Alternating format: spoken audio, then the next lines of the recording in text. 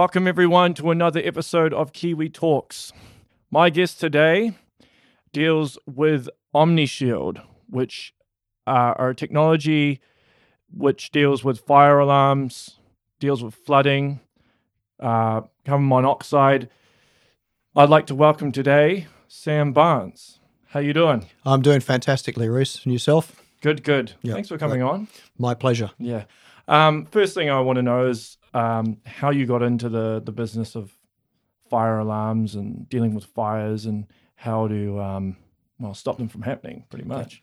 Well, I was actually in Gisborne in July 2017. I was in a motel down there, and at 3 o'clock in the morning, my offsider, who was sleeping in the room with the 3 single beds, I was in the room with the kitchen and TV and so forth.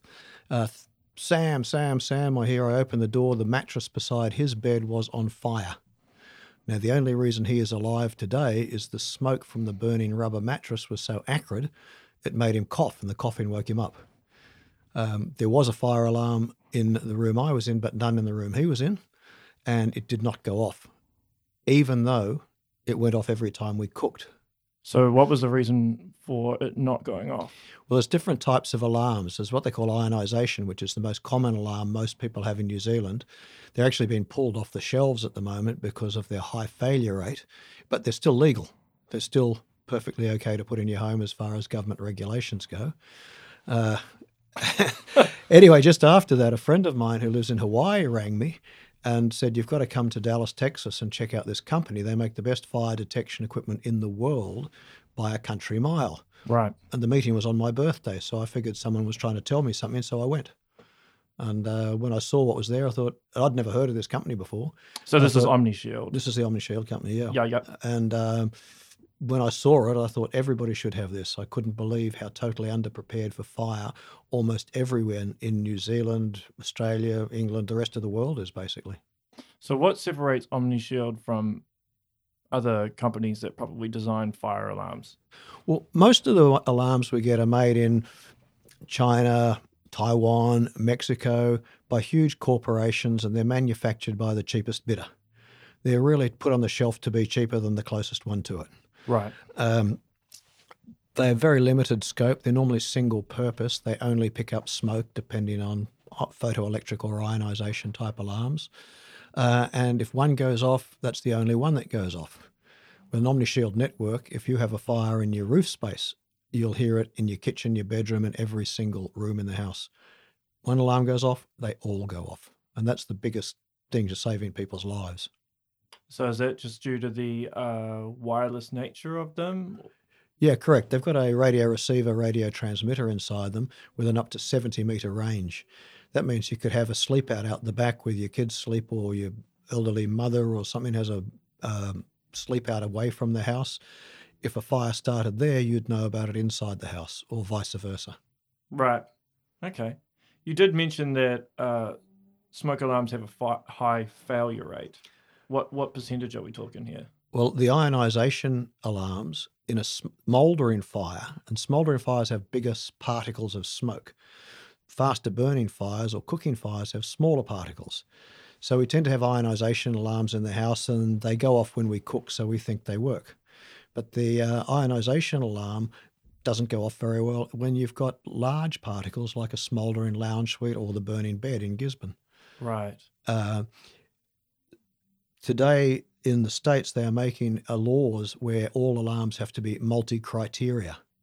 Now that means they either have to be both ionisation and photoelectric, or they have to be photoelectric and heat, because some fires put out a lot of heat without a lot of smoke, like when we burn very dry kindling. Right. I see. Some of the manufacturing too is just, most companies in the third world where they're making all these things build everything down to the cheapest possible price. The company, Global Health and Safety, who are the manufacturers, holding company, they build everything up to the highest possible standard.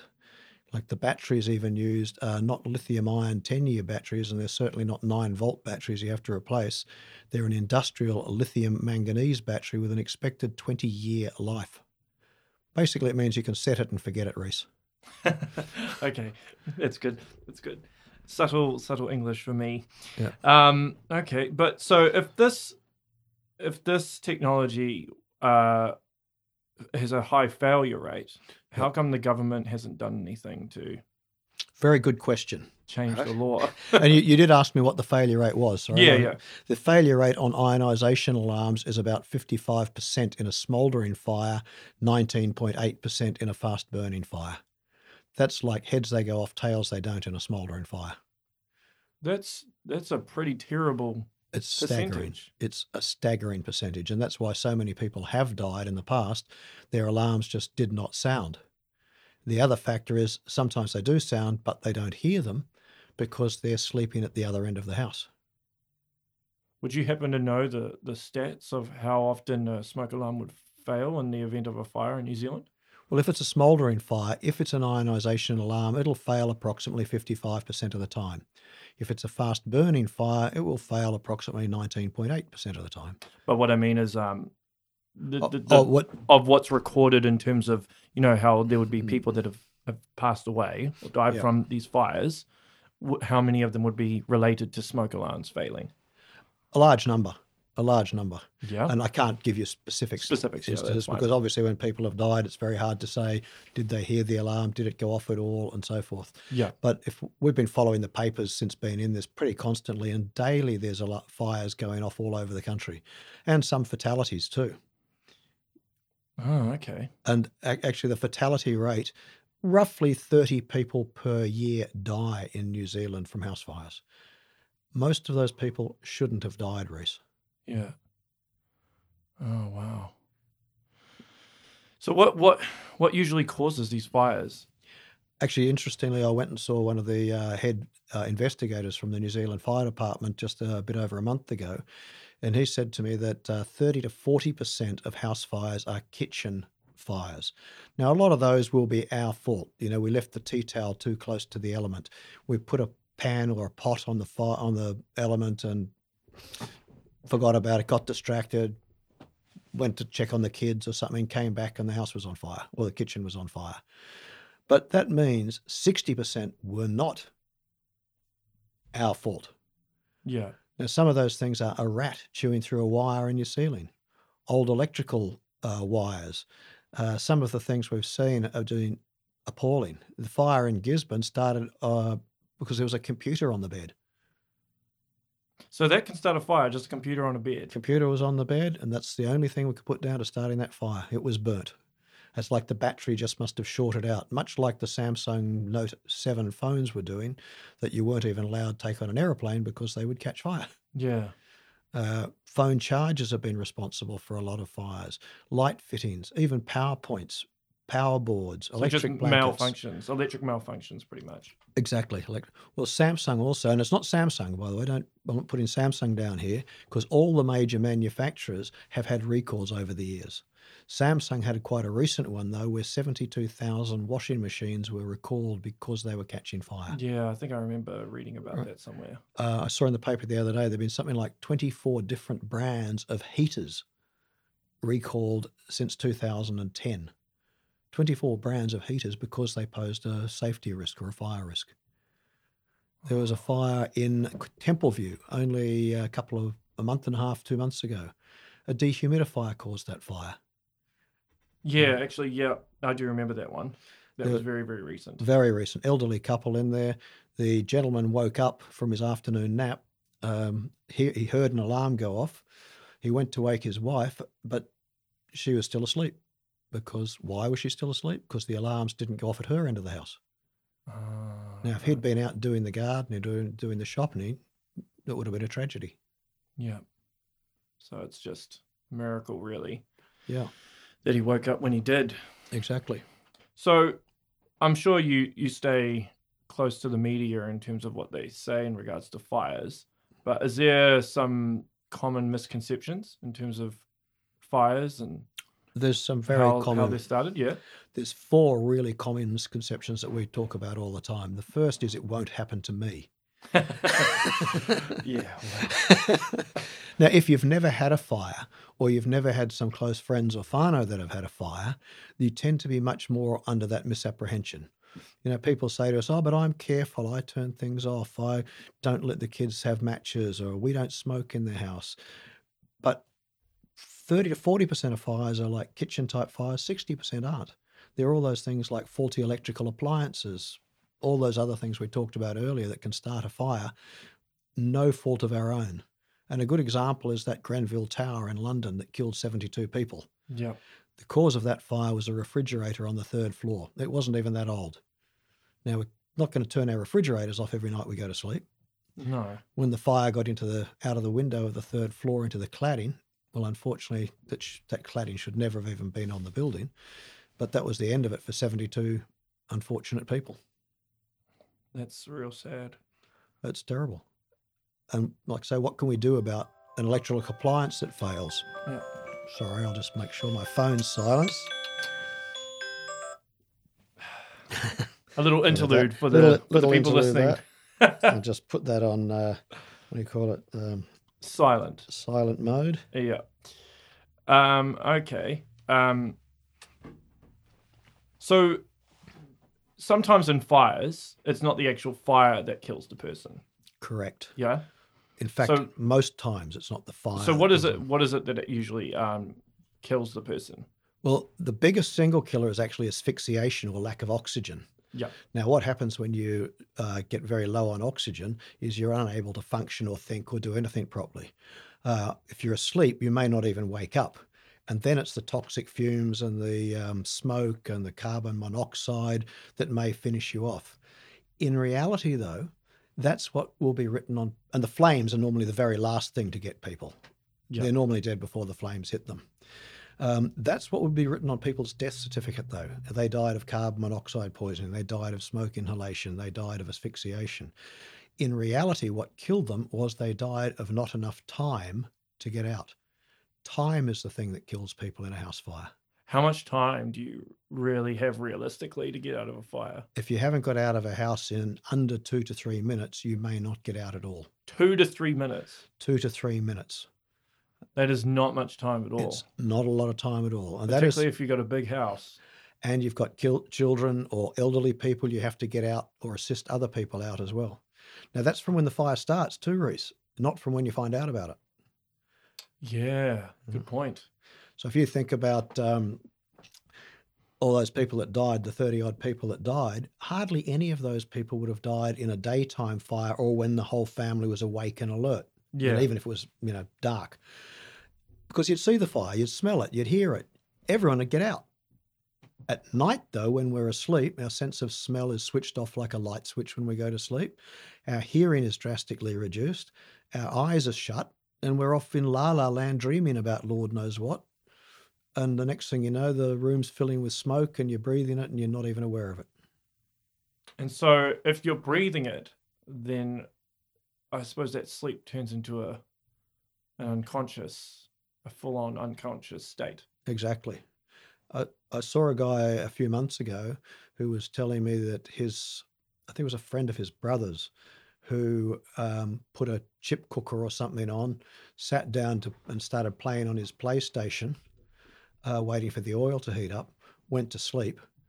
When they found him, the PlayStation was still sitting there on his lap. He was just sort of in the chair dead.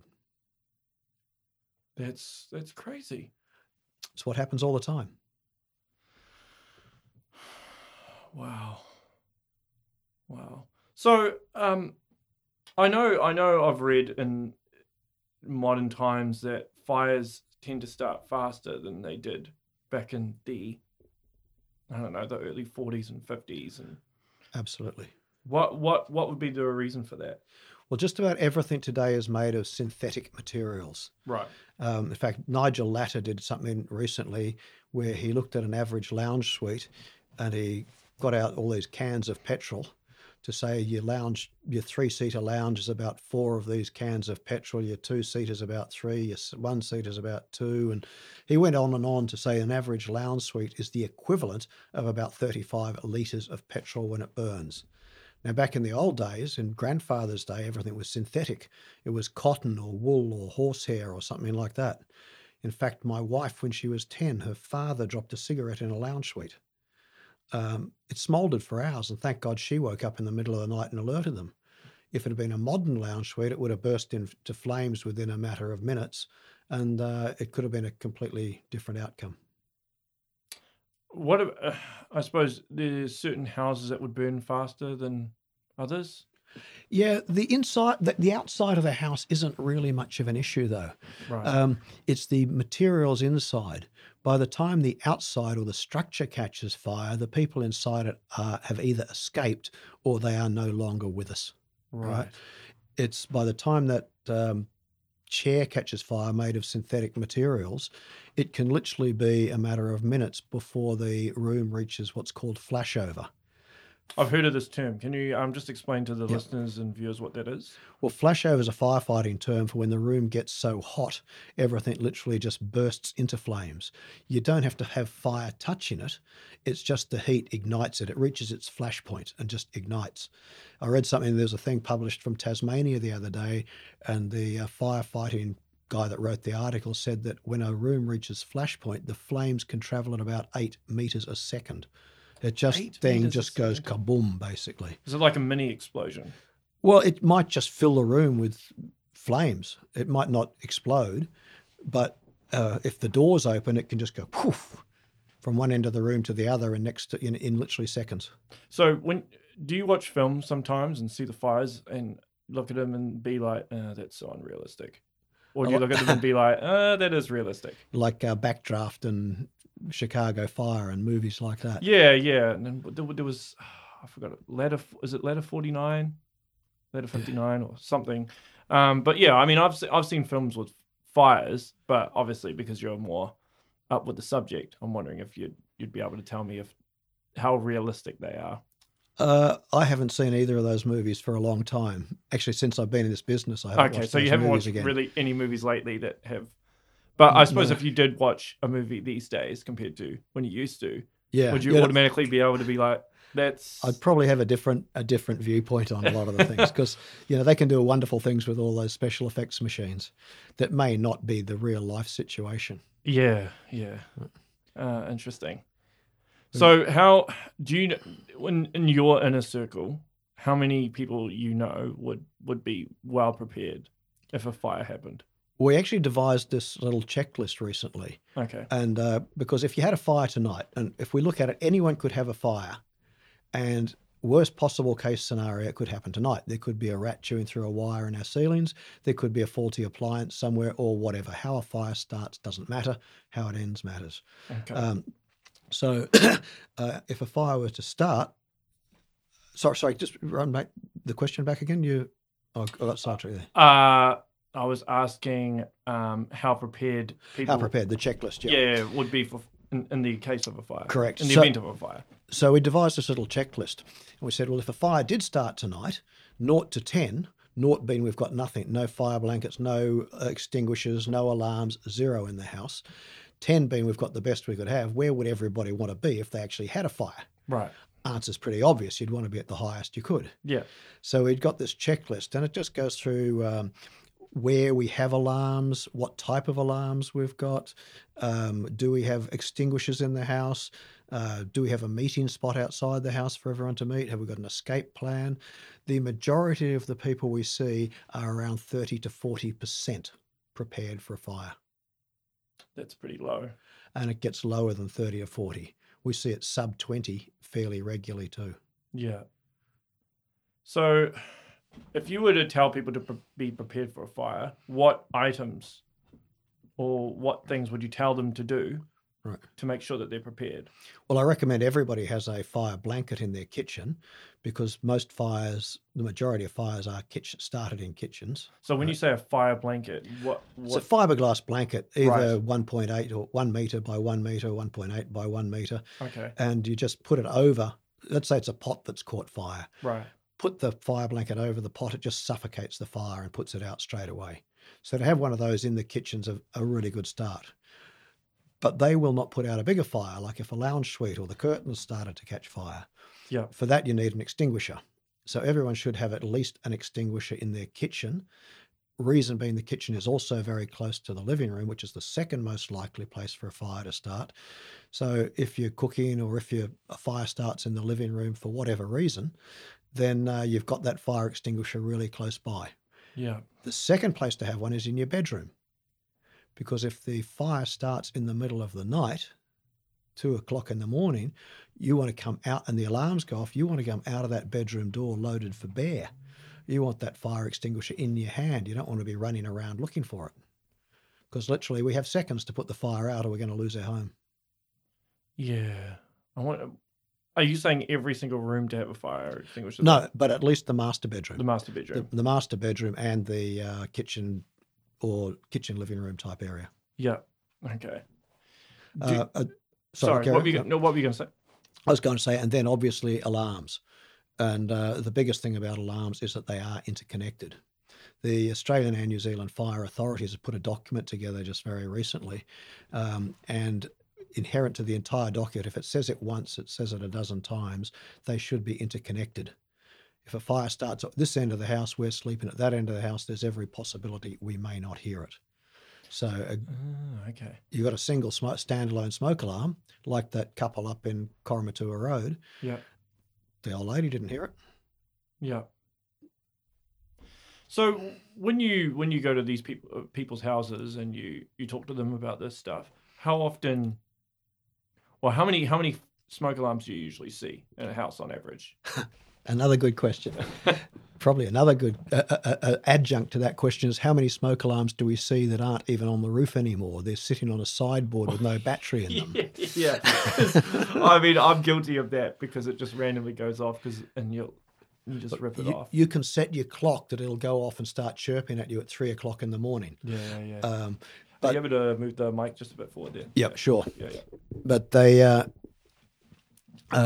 also will beep when the batteries go flat, really annoy you. Yeah. And the other thing is they malfunction due to cooking smoke and things like that. So people take them down. In kitchens, you'll see a lot more brackets probably than smoke alarms nowadays. Right. And smoke alarms in that report that was put out should not even be put in kitchens.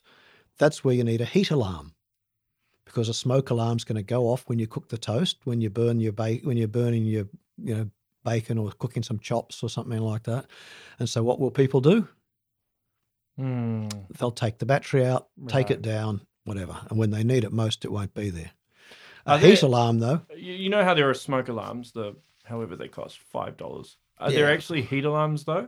Those traditional... There are some heat alarms, but they're pretty limited in what they do. I would imagine most people wouldn't have heat alarms, though, would they? No, only they have don't. Smoke alarms. Most people don't even know it. They wouldn't even know the difference. Yeah. And that's why we try and educate people. Like, part of our presentation is to give people some education on fire safety, because we do not know what we do not know. The second part is to do an inspection of what they have got and point out any weaknesses if they were to have a fire. And then we showcase the latest technology so they know what's available if they ever want to improve their fire protection. So you think it's a good idea to keep doors closed when you're sleeping? Absolutely. There's a documentary, you can Google this, Close Before You Doze. It's a big American campaign at the moment. And it's trying to get people to close their doors before they go to bed. What was this called? Close Before You Doze. Before You Doze. Okay. They have at the UL, which is Underwriters Laboratories, they do all the testing for just about everything. Right. They've got a place where they set up all these fire experiments. They've got this pseudo house where there's like a living room and 2 bedrooms. They set the living room on fire, have one bedroom door closed, the other bedroom door opened, and then after they put the fire out, about 3 or 4 minutes after the fire started and the smoke's just everywhere, they drop the side of the house down so you can see inside. The bedroom door that was closed, the people are well and truly alive. The bedroom door that was open is so blackened with smoke, the people almost certainly would not have survived. Oh, okay. Double-edged sword though, Reese. Yeah. If your doors are shut, less likelihood of hearing the alarm. Well, that's right. That's why you need an alarm that's pretty loud. And interconnected. So it'll go off through the closed doors. So with Omnishield, is there only one type of alarm or is it multiple? No, there's multiple alarms because one tool does not do every job. Right. Like smoke alarms go in living areas. And by living areas, I mean bedrooms, hallways, offices, or living rooms. Okay. Now, smoke alarms, heat alarms, on the other hand, go in areas, the hot spots of the home where smoke alarms aren't very efficient, such as kitchens, where, as we were talking about earlier, people are going to take them down because they go off all the time. Heat alarms will only go off if there's a fire. So They would won't you go off if want they won't go off for smoke. They'll only go off for heat. would you put a heater alarm or a smoke alarm above a dryer? A heat alarm. Heat alarm? Heat alarm, because dust will set off alarms, and in dryers have tiny bits of lint that come out of them and everything. Oh, good So, point. so heat alarms go in kitchens and laundries inside the house, garages, because again, smoke alarms shouldn't go in garages because they malfunction due to dust and temperatures, and they shouldn't go in roof spaces for the same reason. But roof spaces are quite a common place for fires to start, again, from faulty wiring or a rat chewing through a wire or whatever. How often would a rat chew through a wire, though? Otrahonga, I think it was last winter, there were 2 house fires apparently caused by rats chewing through wires. How many others, who knows? It's often hard to tell by the time the house is burnt down. Okay. I see that you've got some fire alarms here. Yeah. Do you mind just Sure. pulling them up and just explaining them? The people who are only listening through audio will have to try and describe them to you. Basically, Sam's holding, well, it kind of looks like a landmine, but it actually isn't a landmine. It looks very, very high tech. So you just want to go over it? So the alarms can be taken with you. Undo 2 screws, you can take it with you from house to house. So a large percentage of our clientele is even people that are renting, Right. because fires kill people just as quickly in a rented house as a house that people own. Yep. One of the reasons fire alarms malfunction, they also clog up with dust. Okay. You're supposed to vacuum them once a month, which will do absolutely nothing to clean the mechanism on the inside where the dust builds up. This is the only alarm of its type where you can take the smoke chamber out and actually wash it. Ah, I see. So people who are listening on audio, basically, Sam's opened the back of an alarm and showing you how to clean it, pretty much. Inside there's not 1 but 2 photo-optic eyes, if you like, photo-optic sensors. Yep. They can be cleaned with a cotton bud dipped in alcohol. So how often do you have to do that? It will tell you. Inside these things, there isn't a printed circuit board like other alarms. There's actually a computer, and the computer is super smart. It will actually tell you when it needs cleaning. So how does it tell you when it needs It'll cleaning? tell you by an audible beep or by an app you have on your phone. You can look at it and you can see how clean your smoke chamber is. Oh, okay. So it's interlinked with a smartphone app. Correct. Is it Correct. Is it just called Omnishield, the app, or what's it called? Yes, correct. Omnishield? Omnishield. So if you go on Play Store, the Play Store or the iOS store, and you just type in Omnishield, it should come up? You'd see the app, but you couldn't download the app unless you had what they call the comms link, communications link, to plug into your Wi-Fi and everything like that. You could see the app though. Oh, And if you- well, could you download the app, but then it just wouldn't work if you didn't have the comms? Or you could actually go to the company's website, Our Network Protects, www.ournetworkprotects.com, and there's a video and everything that shows you it there. Okay. All Now, right. the other thing is not just the smoke. These pick up fires 3 ways. In the centre here, we have a heat detector. Right. Now, the heat detector, remember, smoke alarms in living areas, is set at 47 degrees Celsius. Okay. Even if you live in Australia, if it's 47 degrees Celsius, it's not a hot day, it's a fire in your house. However, inside it, there is a second heat alarm, heat detector. And the computer, every 8 seconds, measures the difference between the temperature of the 2 heat sensors. If the day is warming up, they warm up at the same speed. If you light your fire, put your heat pump on, they warm up about the same speed. But if there's a fire, there'll be a sudden spike in the temperature of the outside and will trigger the alarm in 8 to 16 seconds even. Wow. Okay. And it doesn't wait till it gets to 47 degrees. It could be a freezing cold winter's night in your attic where you have a heat alarm. Yeah. 0 degrees. Mr. Rat's had a munch on your wire up there and a fire's started. Before it even gets to 5 or 10 degrees, a sudden spike in temperature would trigger the alarm. Oh, okay. Wow. Again, it's got a 20-year lithium manganese battery in it and a 70-metre range radio receiver, radio transmitter. So you've got by far the most powerful radio receiver transmitter on the market, and it's the only one that can do all those things. Okay, so after 20 years, you just need to buy another smoke alarm, or are you able to just easily replace the battery? You can't replace the batteries, but they've also got the best warranties under the sun. Okay. Excuse me. To start with, there's a 2-year warranty that's just replaced, no questions asked if anything goes wrong with it. Okay. After that, there's 2 guarantees. The first guarantee is a fire replacement guarantee. If you ever had a fire and they were damaged, they will be replaced for you for free. If you have a problem with them at any time after the warranty expires, even after the battery has come to its natural end of life, 20 years down the track, they will replace the unit for approximately, depending on obviously rates of exchange and everything else, a quarter the price of a brand new one. They do not want someone with, say, a 6-alarm system suddenly being reduced to a 5-alarm because Murphy's Law says, where would the fire start? That's a bit like me buying this Samsung phone for $1,600 and Samsung replacing it for $400. Right. I wish. So how much would one of these average for in price? Well, depending on how many you need, when we do an assessment on people's homes, we look at total protection. Right. Now, maybe I should just show them quickly the heat and the other one as well first. Sure. Okay, Go, then we'll come back to that. So that one there is the heat detector. It doesn't pick up smoke. There's no vents for the smoke there. Yeah. So if just people who are listening to audio, you can tell the difference of the different alarms by there's a little logo and the writing on the front, isn't there? Yeah, it says smoke or heat. Smoke, and then that one says heat. Correct. And there's vents to allow smoke in, but no vents on the heat. Okay. Just the heat detector on the outside and a heat detector hidden behind the heat shield. Right. It's got 3 different heat settings though. 47 degrees inside the house, kitchen, laundry. 57 in the apex of your garage or workshop. 79 degrees in the roof space of your house because it gets stinking hot up there. Same thing though. It could go off before it hit 5 or 10 degrees because it's going to pick up that sudden spike in heat. Is there any way, because of climate change in places like Australia and India that get ridiculously hot, is there any way, would that still work, or is there a chance of it not sensing the difference? Oh, it'll still work. Because I know last year in Australia temperatures got up to like 50 degrees in some places. There's a couple of spots where they got really hot. yeah. But that's so unusual it doesn't really.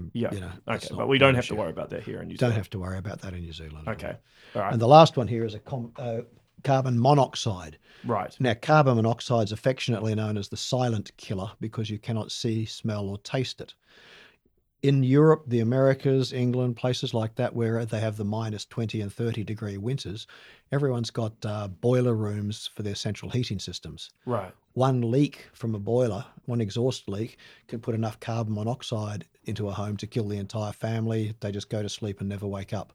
So it's not much of an issue here in most places in New Zealand, but a lot of people have gas heating. Like I've got gas heating, just like Rinnai gas heating in my home, but I've put a carbon monoxide alarm in because a leaky exhaust from my gas heating could put enough carbon monoxide into the room to kill us.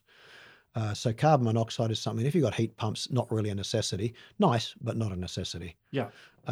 It's got the same heat detection as well. Oh, okay. So would you have multiple alarms in one room though? So would you have smoke and carbon monoxide in one room? In my living room, I've got a couple of levels in my home. I've got 2 carbon monoxides, one in the hall in the upstairs part, and I've got a smoke detector on the ceiling in that hallway. Downstairs, where most of the gas is, I've got a carbon monoxide and a heat. But sometimes you can get away with only one. Okay. The other thing it does is it's got this thing called a bedside control unit because people don't want to jump up on a chair to press the button. Okay.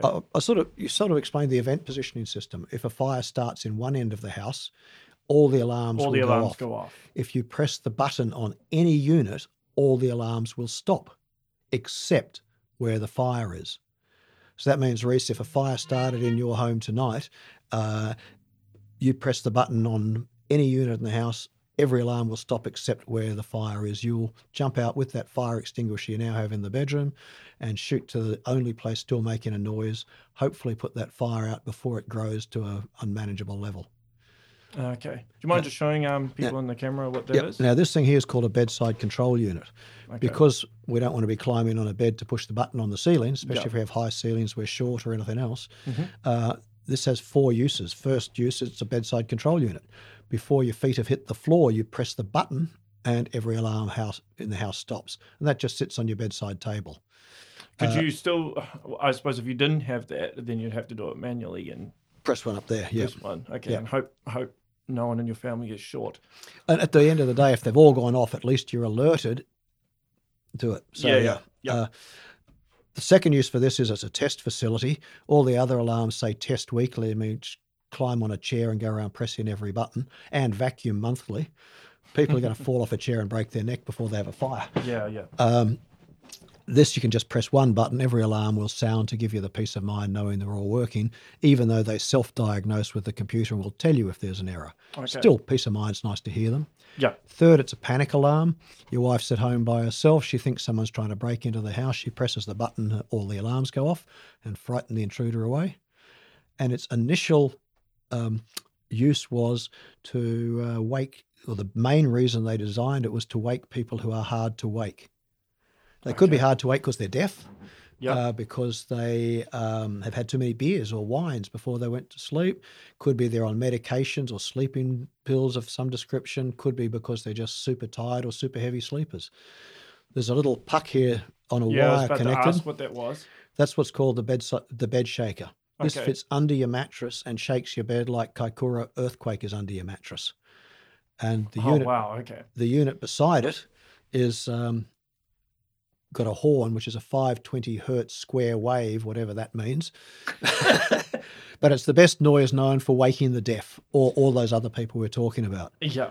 And it's a square sound is a pretty piercing sound. Yeah, and apparently it vibrates the eardrums a lot more than a higher pitch or something like that. I don't really know. I mean, you don't want to listen to that for too long. You probably damage your eardrums. Well, that's why ambulances don't go wee wee wee. They go wee wah wee wah. To give people a greater range of hearing. Yeah. And finally, there's a thing called a water sensor. Okay. The insurance companies say that 1 out of 3 homes will have a serious water leak at some stage in their lifetime. Could be a hot water cylinder. Could be a kids leave the bath plug in and the tap running. Could be a laundry overflows, a broken pipe, whatever it is, doesn't matter. These go anywhere that you fear you could have a water leak. The base of it's 23 karat gold, so it won't rust, corrode, has the same 20-year battery and 70-meter range radio receiver, and it just fits underneath your dishwasher, underneath your laundry tub, underneath your hot water cylinder, anywhere where you're concerned. So if there is a leak, does it just make a loud noise, does it? This makes a little noise, but then it triggers off the other alarm. Oh, okay. So you wouldn't be able to get that without the alarm. You could actually, if you had the app. If you had the app, because it will send you a message to say you have a water leak. Oh, right. And I actually had a water leak myself only 6 weeks ago. Okay. I was out doing a presentation with someone, and I don't check my phone when I get text messages, but Victoria was home. She heard the alarm go off, checked her phone. It said there's a water leak at the hot water cylinder. Plumber quoted us $3,500 to fix it. As luck would have it, I replaced a valve for $208. But we were going away for 10 days. If that had been a serious leak and it had flooded the house for 10 days, it would have been a different story. Yeah. And it was only a very small leak, but that just shows you what can happen. And it's good that you know DIY. Friends of ours that live in Whangamata had a water leak recently, 2-story place, flooded the top floor, and obviously water works its way down. 20 grand's worth of damage overnight. $20,000 worth of damage? $20,000 worth of damage overnight. Like the plaster on the walls bubble, the chipwood floors turn to wheat bix, carpets need replacing or drying or whatever. Insurance helped them out. Well, fortunately, with and this is another very good point, Reese, if it's an accident like that, a burst pipe, insurance pays. If it's a slow leak, they don't. They say that's not an accident, that's just slow leak. The maximum they'll pay is about $2,500 if you're lucky. Oh, I don't like insurance companies. They try to they like find taking loopholes so you. They love taking your money. So they don't. Yeah, they like taking your money, and they like not giving you money when you need it. Correct. But another friend who actually also lives in Whangamata, she's an elderly lady. They've got a batch over in Whangamata. She'd been quite ill, so she hadn't been over there for I don't know how long. When she went over, again 2-story place, Lord knows how long the water pipe had been broken upstairs. 200 grand's worth of damage. Maybe a house flooded for a month or so. Who knows? 200 grand's worth of damage. But again, it was a broken pipe, so the insurance companies, as luck would have it, are paying for it. I really need to get an insurance person on here, I think. The other thing about water is it takes mold, and we've heard so much about mold with the leaky homes and damp homes and everything that's been in the news for so long. Yeah. Mold takes between 24 and 48 hours to establish after a water leak. So your home can be filling up with mold spores as well. Do you, obviously with your line of work, with you obviously doing door knocking and visiting people at their homes, Yep. and because we have such a bad housing issue here, Yep. do you end up selling those water, what are they called? Water sensor. Water sensors. It's a water sensor. Yeah. Yeah. It's just like a smoke detector. It's a water detector. Yeah. Or it'll also do freezing too, which isn't really necessary in the Waikato, but if you live in the South Island, when freezing occurs, it pipes break. So leave an alert you're freezing if you like to. But do you often go into homes and see mold and leaks where people require those? Yeah, we always ask people, have you ever had a water leak in the home? Some people might not even know though. And yeah, that's true. But a lot of people do say, yes, my hot water cylinder broke, the kids left the bath plug in, the dishwasher hose broke or whatever. A lot of people have had water leaks. Would that pick up condensation and stuff from the windows though? No, it doesn't pick up condensation. It just picks up water. Just water? Yeah. Okay. All right. Interesting. Okay, was that it? Was that... the other thing, of course, is the app. So the other thing, which I didn't bring in to show people because it's only a little thing. It's an app, so if people want to see it, they can probably download it. You might be able to use it, but you can still... There's a little thing you plug into your router or whatever, and that sends all the messages out to people. Oh, okay. You can actually go onto your phone, and I can actually probably show you this. Those that are watching, I'll just open this up. For those who aren't watching, I'll try and describe it to you. So if I look at my phone, it's telling me... All right. Do you want to just hold that up to that camera? Okay. Those are all my smoke detectors, heat detectors, water sensors, and so forth. Yeah, so... If I want to check the situation in the upstairs hallway, for example, you can see the smoke level. You can even... So it shows the different levels, the battery, the temperature. It shows quite a huge amount of data in terms of the information for all these things. Yeah. And it will also send texts, as I said, to up to 8 people. Right. So you and your wife would get a text if you were out of the house.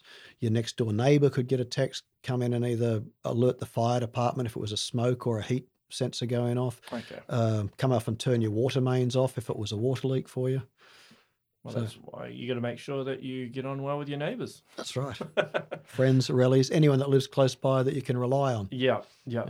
Okay, so how do the regulations in terms of fires work in Australasia compared to, say, America? Because you mentioned before the show that you recently went to America. Yep. And they're based in America, these guys, Omnishield, correct. aren't they? Yeah. Yep, correct.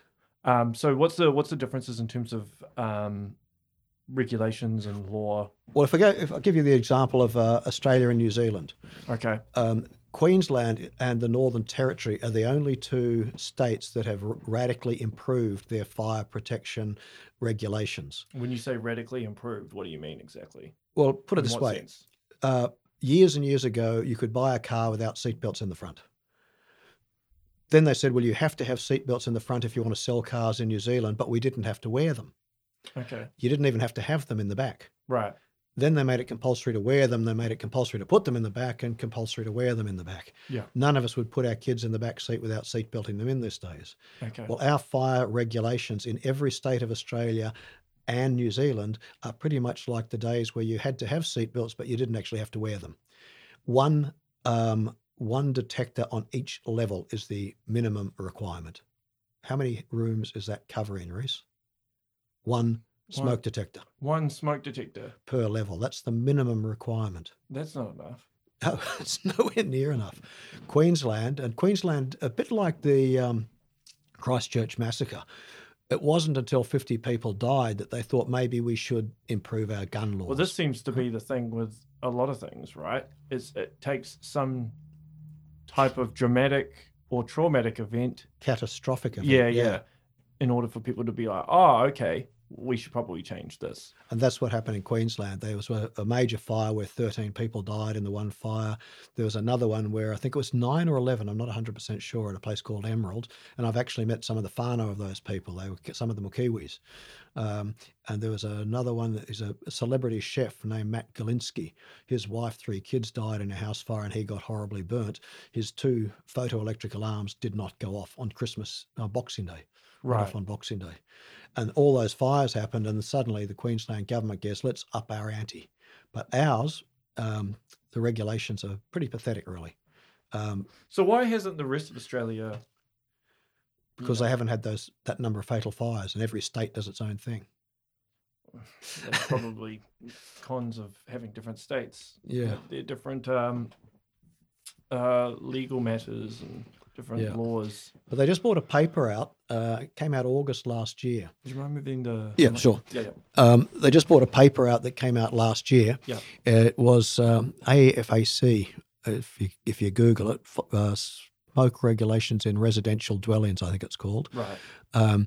It was put together by the Australian and New Zealand fire officials, not government bureaucrats. These are people that have been at the coalface when there have been tragic fires. Okay.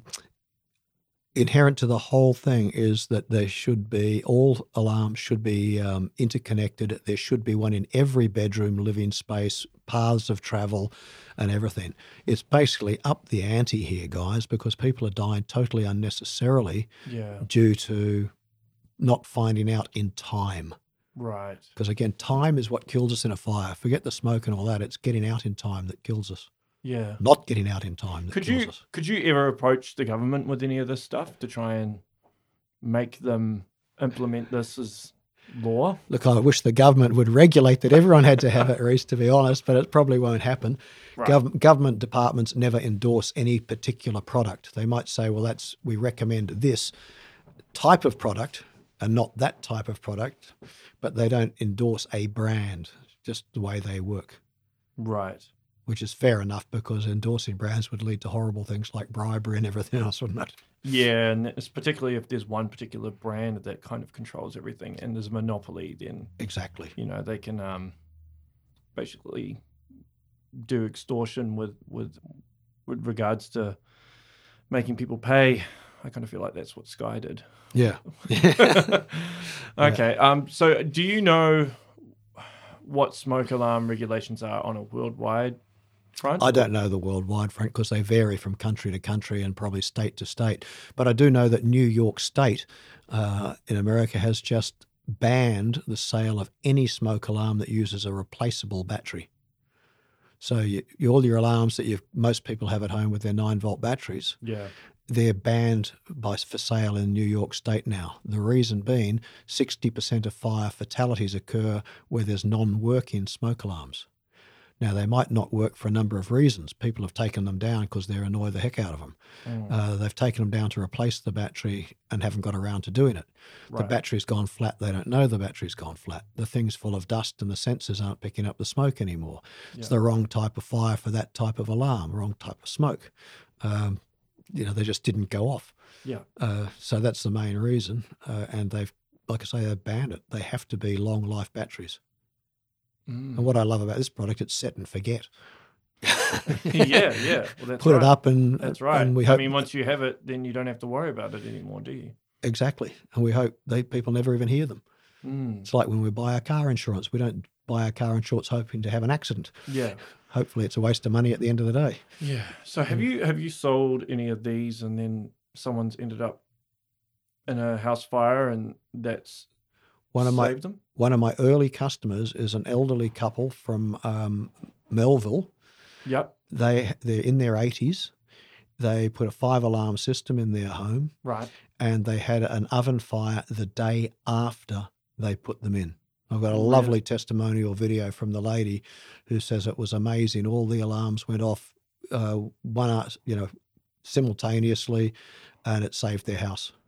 Wow. Now, it was daytime, so they, in all probability, would have escaped. But at 80 years old, you don't need to lose your home, do you? No. So how did they prevent it? Did they have one of those fiberglass fire blankets or? No, it was just fire started in the oven. And I think the son was there and he came and helped put it out. Maybe they're closing the oven up or suffocating it somehow.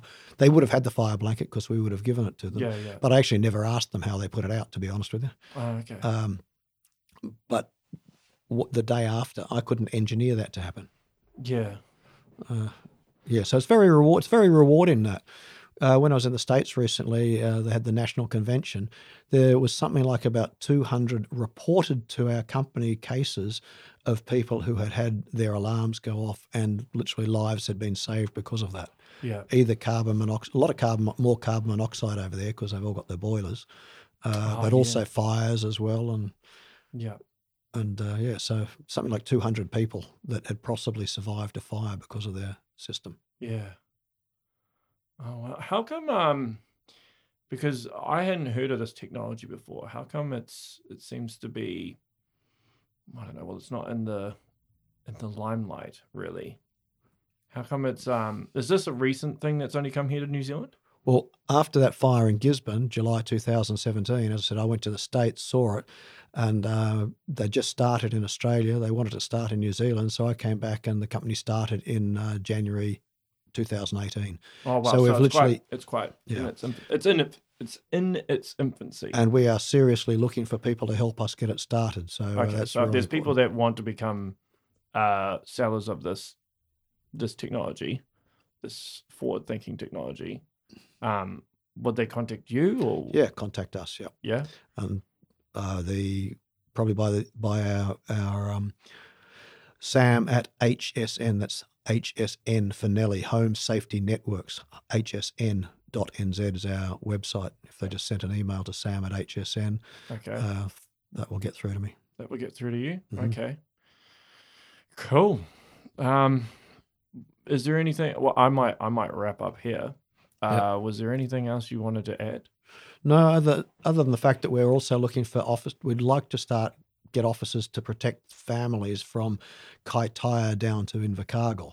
Right. So we're not only looking for people just for the sales side of it, but we're also looking for people who are business minded, who would be interested in perhaps starting an office up somewhere else in the country. Right. Because is it primarily just based in the Waikato at the moment? At the moment, it's primarily in the Waikato. Yeah. Okay. Yeah. Right. So you're looking for other business people to set it up elsewhere within the country. Correct. Yeah. Have you sold any of these to other people in the country though, or is it just heaps. Waikato?